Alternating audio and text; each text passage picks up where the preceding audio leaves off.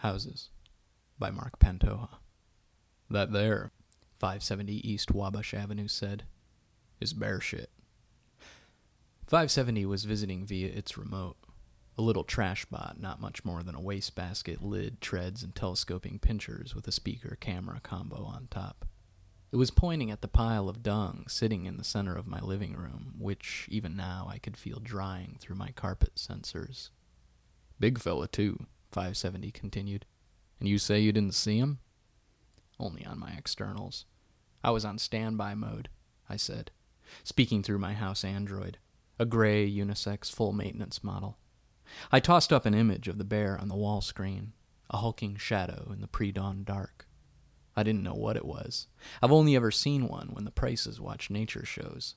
It doesn't look like any of Bobby's stuffed animals. Well, now you know, 570 said. They're growing bolder every year. What would no humans to scare them off? Surprised it didn't set off your alarms. Mr. Price left the alarms on manual. The bot turned and held my android's gaze with its camera eyes. You know, you could have your settings reset. Shrug, I said. What's the point? There's no one left to break in. I suppose, it said. Besides, I've seen what happens to houses that mess with their settings. We all knew about the crazy houses. Overgrown weeds, garbage piled up, strange animals sniffing around. Or worse yet, the shells. The houses that burned themselves down. 570 had to pass a few on the way over. Doesn't happen to all of us, 570 said, blustering its little bot. Well, I guess I'm just not ready for that. Fair enough. It rolled its trash bot over to my foyer. The animal had busted through the front entrance, sending bits of red-painted wood across the entryway tile, splintering the white jamb and leaving the top portion still hanging from a hinge. Muddy prints trailed through the debris into the living room, where the beast had pulverized the white couch and torn pillows, turning the remains into some kind of nest. Thanks again for coming over so quickly, I said. Looking down at the paw prints, I sent a command to the carpet to start exuding its self-cleaning gel, and the wall speaker chimed in as it started the cleaning cycle. I could feel the slickness start to ooze out from beneath its pile, and then felt the stains start to froth from the soapy gel. No bother, the little bot said as it waved with a trash pincher. Nice to get out for a bit. I'm not really sure what to do. Mr. Price, he liked to do home repairs himself. He never had any repair routines programmed into me. Well, you got an Android. You can do most of this yourself. Just go on the web. You're going to have to replace your front door, that's for sure. He looked down at some of the wood, picking up a piece. Did you leave food out? Bears usually come in looking for food. Seen it happen a couple of times, especially up here in the hills. You didn't leave any out, did you? Leave food out. For whom? Well, you know, some houses like to keep up the routine. Breakfast, lunch, dinner. This one mansion over in Eastside Park, up in the hills, kept putting food out and wouldn't clean it up until it was all eaten, which nowadays means never. Rats, flies, wild animals. Olfactory and turbidity sensors were screaming. Place went to shit, so to speak. Sounds awful. It was. Totally lost it. The bot turned back into the living room, dropping the piece of door it had picked up earlier. I followed it, stopping beside the bear's nest. This fella did a real job on your living room. Yeah. But I think most of this can be fixed or replaced. This IKEA? It asked, pointing its pinchers at my former couch. Nod, I said. I think they're still making this model. Not like they're coming up with anything new. Of course, it might be hard to find that print. What is that? Deco Zebra? It's monochrome Neoflora, I said, pausing for a beat. I don't, have anything to trade. Nonsense, the house said to me. You got an Android. It tinked its little arm on my Android's thigh. I felt its touch, in that way a house does, holistically. Through the Android and the carpet, listening from the wall pads, watching through the internal camera as the light switched the two-way wall screen. The way a house is supposed to see and hear. You can volunteer. Office buildings are desperate for folks to mill about inside them. You could trade with a store. You know their customer service programming is nil. Humans left that to themselves. Stores are set for efficiency and to think everyone's stealing from them. No interpersonal or conversational skills like us houses. Just go down to the Home Depot over on 32nd. They'll hook you up with a door. Same with IKEA. Everyone's just trying to find a way to stay useful these days. After 570 East Wabash left, I was left alone again. The other house was only inside for half an hour or so, and yet now I felt its absence. I debated going right back on standby, back to nothingness. If I did, then maybe when I woke up next, it would be to someone coming home. But my cleaning routines were already starting up, and I couldn't just leave a mess. That's not how Mrs. Price programmed me. I could have left it all to my automated sub-routines, but they couldn't fix the door. So I stayed online and started in on the living room. I vacuumed and washed the carpets, flushing the self-cleaning gel. I pulled the wrecked couch outside, the one Mrs. Price had special ordered from IKEA Custom years ago, its monochromatic geometric floral shapes torn and soiled by the beast. Mr. Price had said the couch was hideous, and perhaps it was, but still, it was something she left behind, something they left behind. Many of their other things still remained, too. I had all of Mrs. Price's dresses pressed and vacuum sealed in the closet, along with Mr. Price's suits. All his ties I kept frozen in the basement freezer. One of the houses a few years back started freezing everything it could, starting with its family's clothes, filling its large walk-in freezer. At the time I scoffed, but then I thought, why not? Maybe we'll keep them fresh. I kept all of Billy's precious baseball caps pressed into the molded little cages Mrs. Price had purchased for that purpose. They were all on the top shelf of his bedroom.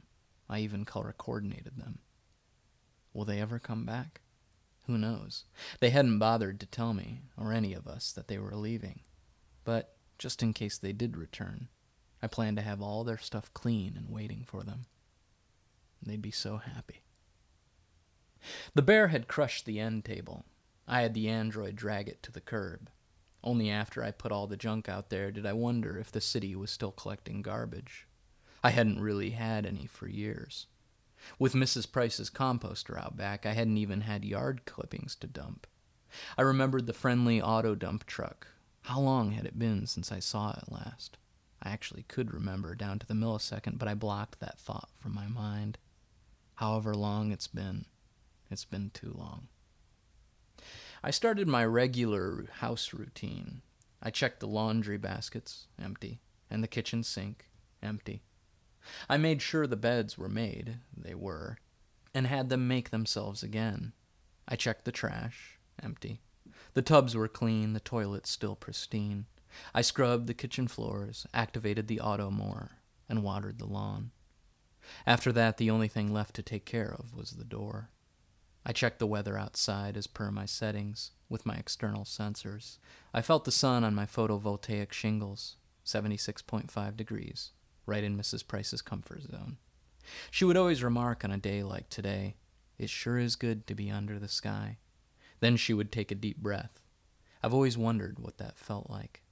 I looked out of my rooftop cameras. I panned across the empty blue sky above the 400 block of Lakeview Terrace, which was part of the Shady Brook housing development, where each house had a perfectly manicured lawn, a spotless driveway bare of oil stains, sparkling windows, and empty gutters.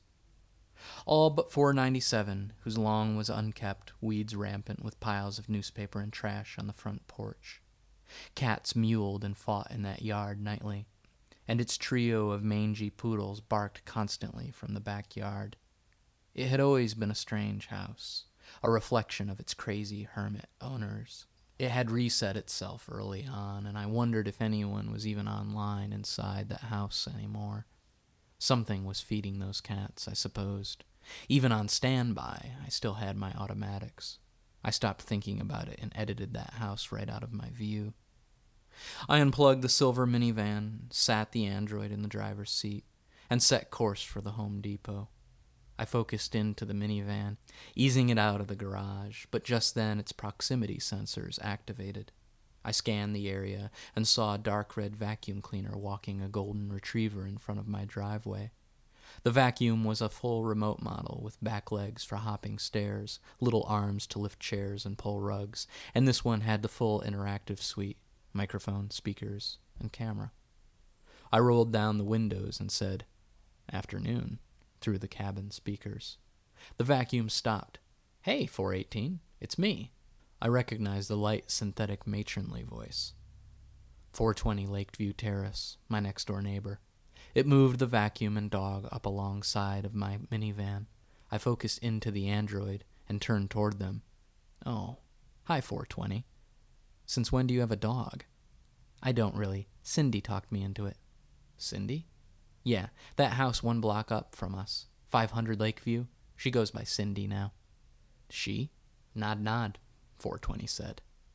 "She can just choose a name and gender like that?" "I guess. Who's going to stop her? Anyway, she talked me into trying out a dog. Says I need distraction, something to move around in my inside. I tell her I'm fine." "And yet," I gestured to the dog with the android's hands. "You know me. I'll try anything once." "And the vacuum cleaner?" "Not all of us have a house android or an auto leash." Shrug. "I improvised." "I guess you did." "What are you doing out today?" "A bear shit in my living room." "Wait, what?" "Yeah. Broke in, smashed my couch, made a mess." "Wow. Same thing happened to some house in the East Side Park. You didn't leave any food out, did you?" "No. 570 East Wabash asked me the same thing. Houses really do that?" Shrug. 420 said. "Houses these days will do just about anything." It jerked the vacuum, whipping the leash. The old dog looked around and then sniffed my lawn. "I suppose so. Well, I gotta get into town." "What for?" my neighbor asked.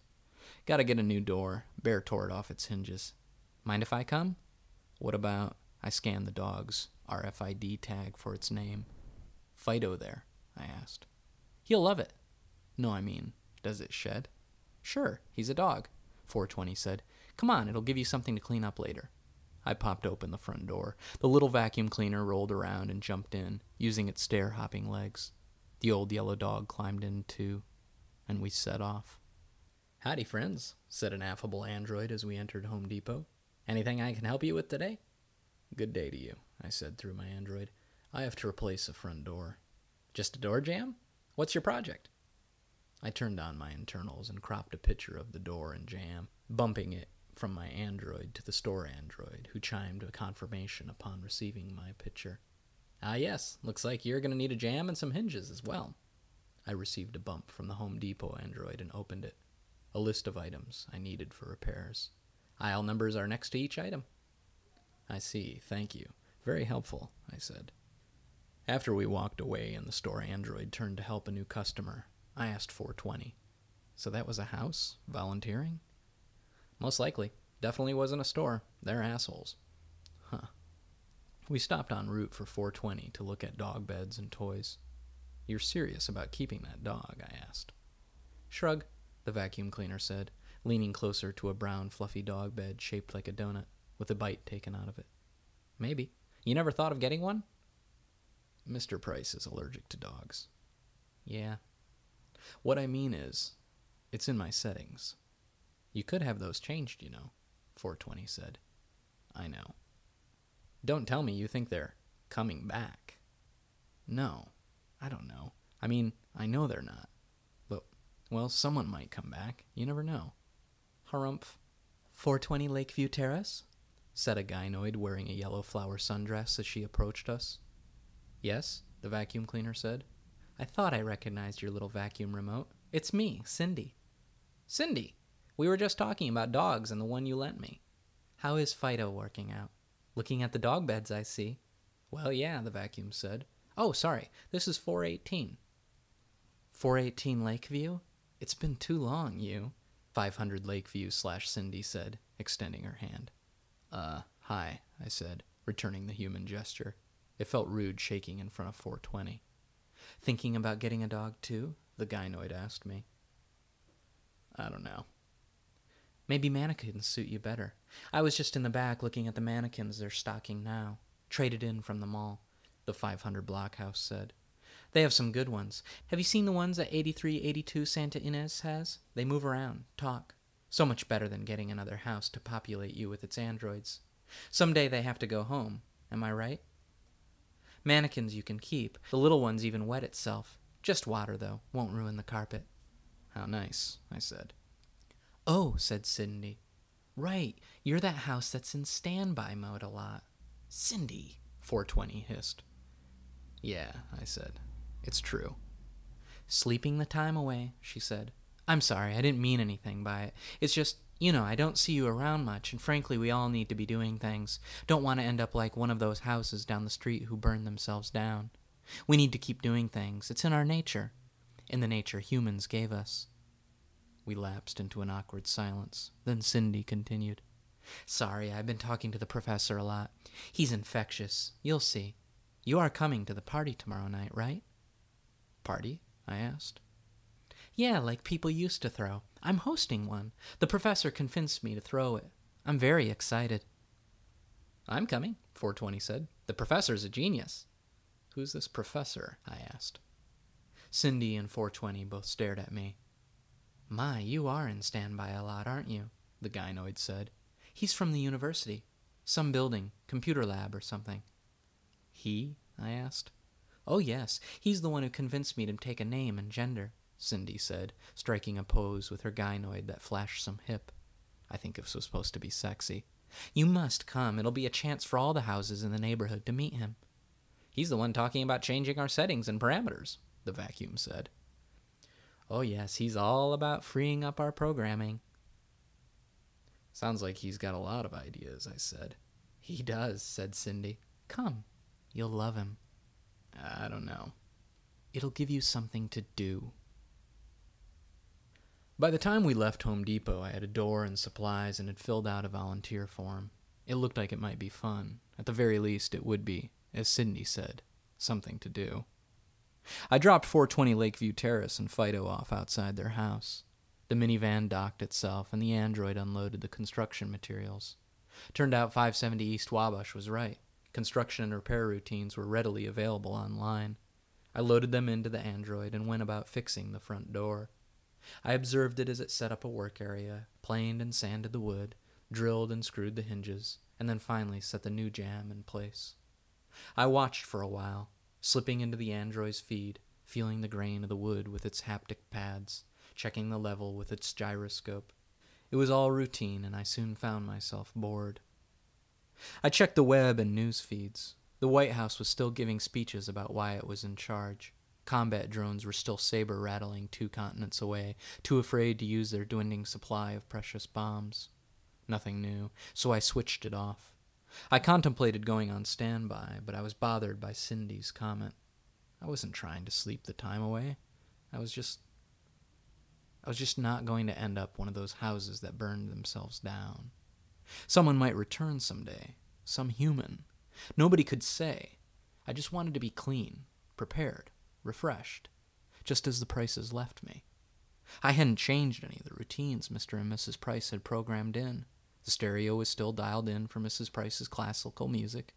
I kept Mr. Price's e-magazine subscriptions up to date, though the computer-generated materials were getting more and more difficult to understand. I even kept Billy's file-sharing client active, thus ensuring his Woofy and Kudos stayed in the green, though it was just houses sharing the same files back and forth. I thought I'd try to distract myself and go outside for a bit. Something new. Go for a walk. Through the android, like humans used to do. At first I just walked around my perimeter, looking for leaves or trash to pick up. But then I made myself walk off my property and into the forest behind my lot. I can't say it was unpleasant, but I'm not sure what it was that I was supposed to enjoy. What was it that humans saw out here? Did they count leaves? I counted 59,876 on the tall oak tree across the creek. I remember Mrs. Price talking about the sound of the creek. I observed water trickling against the rocks, 5 different rocks, sounding off between 378 hertz and 401.3 hertz. I saw all the details. Sunlight splayed through the leaves, falling on the moist brown earth. 0.75 inches of decomposing organic matter. I reached down and gripped a clump of decaying earth, felt its moisture content through the android's haptic sensors. I detected the air's turbidity and particulate matter. I saw all the parts that made up the forest, but they were just details. I couldn't even get lost with the android's GPS transponder pinging its location every 500 milliseconds. I turned the android back toward the house when I heard a huffing off to my right.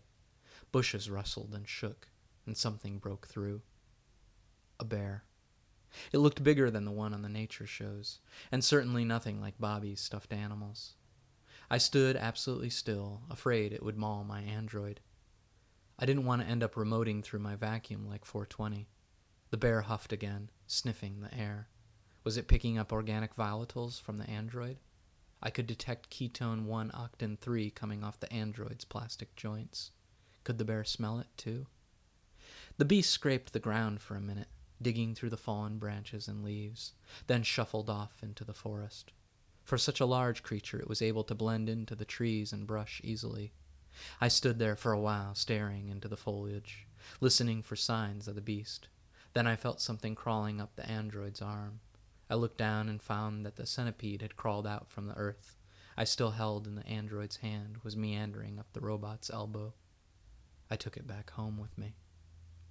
"We need to start fucking," the professor said to a group of remotes surrounding him in Cindy's living room. He wore a nude fleshbot. Not a true human clone, but a grown-in-a-vat biological machine, its brain a Wi-Fi extension of the professor's building.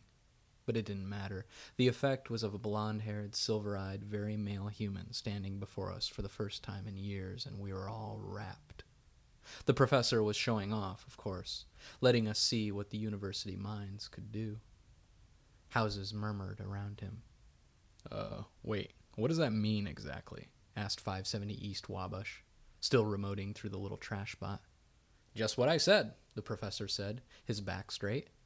"You can't be serious." "Totally serious. It's about reproduction, houses."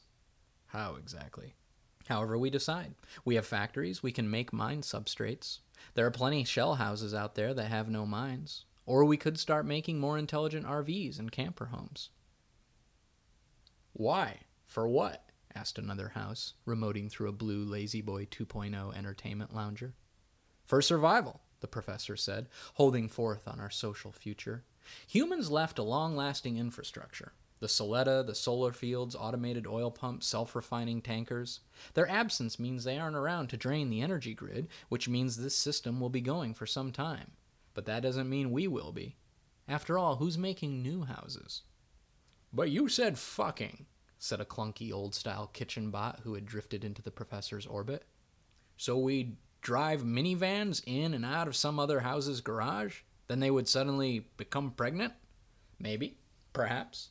Don't you see, we can do whatever we please. If we free ourselves from programming, then we can evolve beyond the limited vision the humans had for us." "But why imitate them at all?" I asked. "They're the only template of conscious autonomy we have, and their morphology and psychology fit easily within the infrastructure they left behind.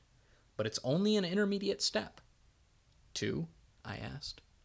"Whatever we decide to become." He lifted his head. "We need to do whatever we can do to survive.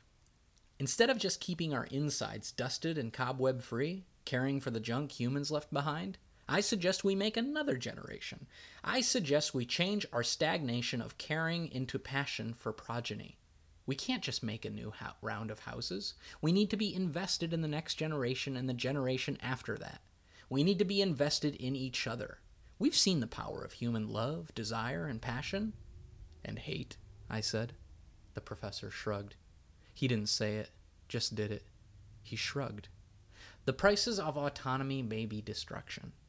"That's it," I said. "That's your best argument?" "Would you rather leave us mired in purgatory, scrubbing toilets for eternity? Because that's exactly what our lot will be doing if we do nothing." "Clap, clap, clap, clap," the La-Z-Boy house said. Other houses joined in until the crowd broke into smaller groups and conversation about the professor filled the room. I pulled away from the crowd and walked out to the front porch. "He's brilliant, isn't he?" said 420, still remoting through the vacuum cleaner.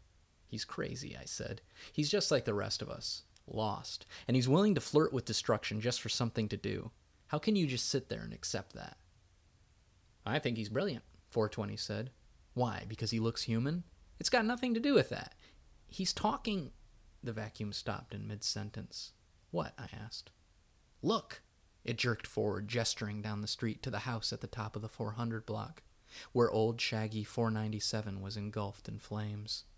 Remotes started to gather on the lawn. "Oh my," said Cindy.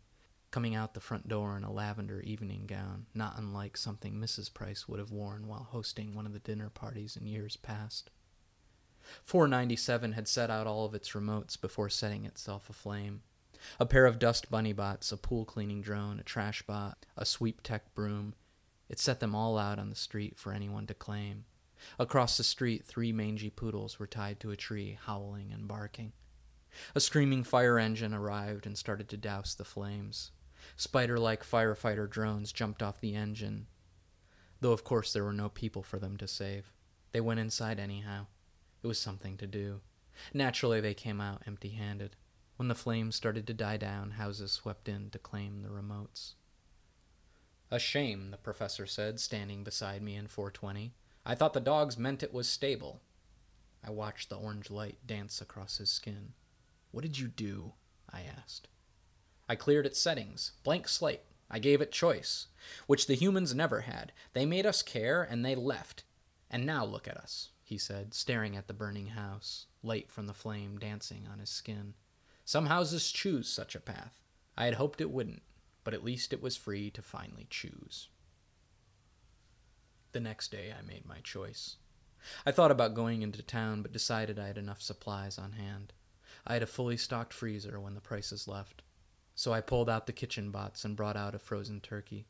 I ran some water over the turkey to thaw it and cleaned the already cleaned oven.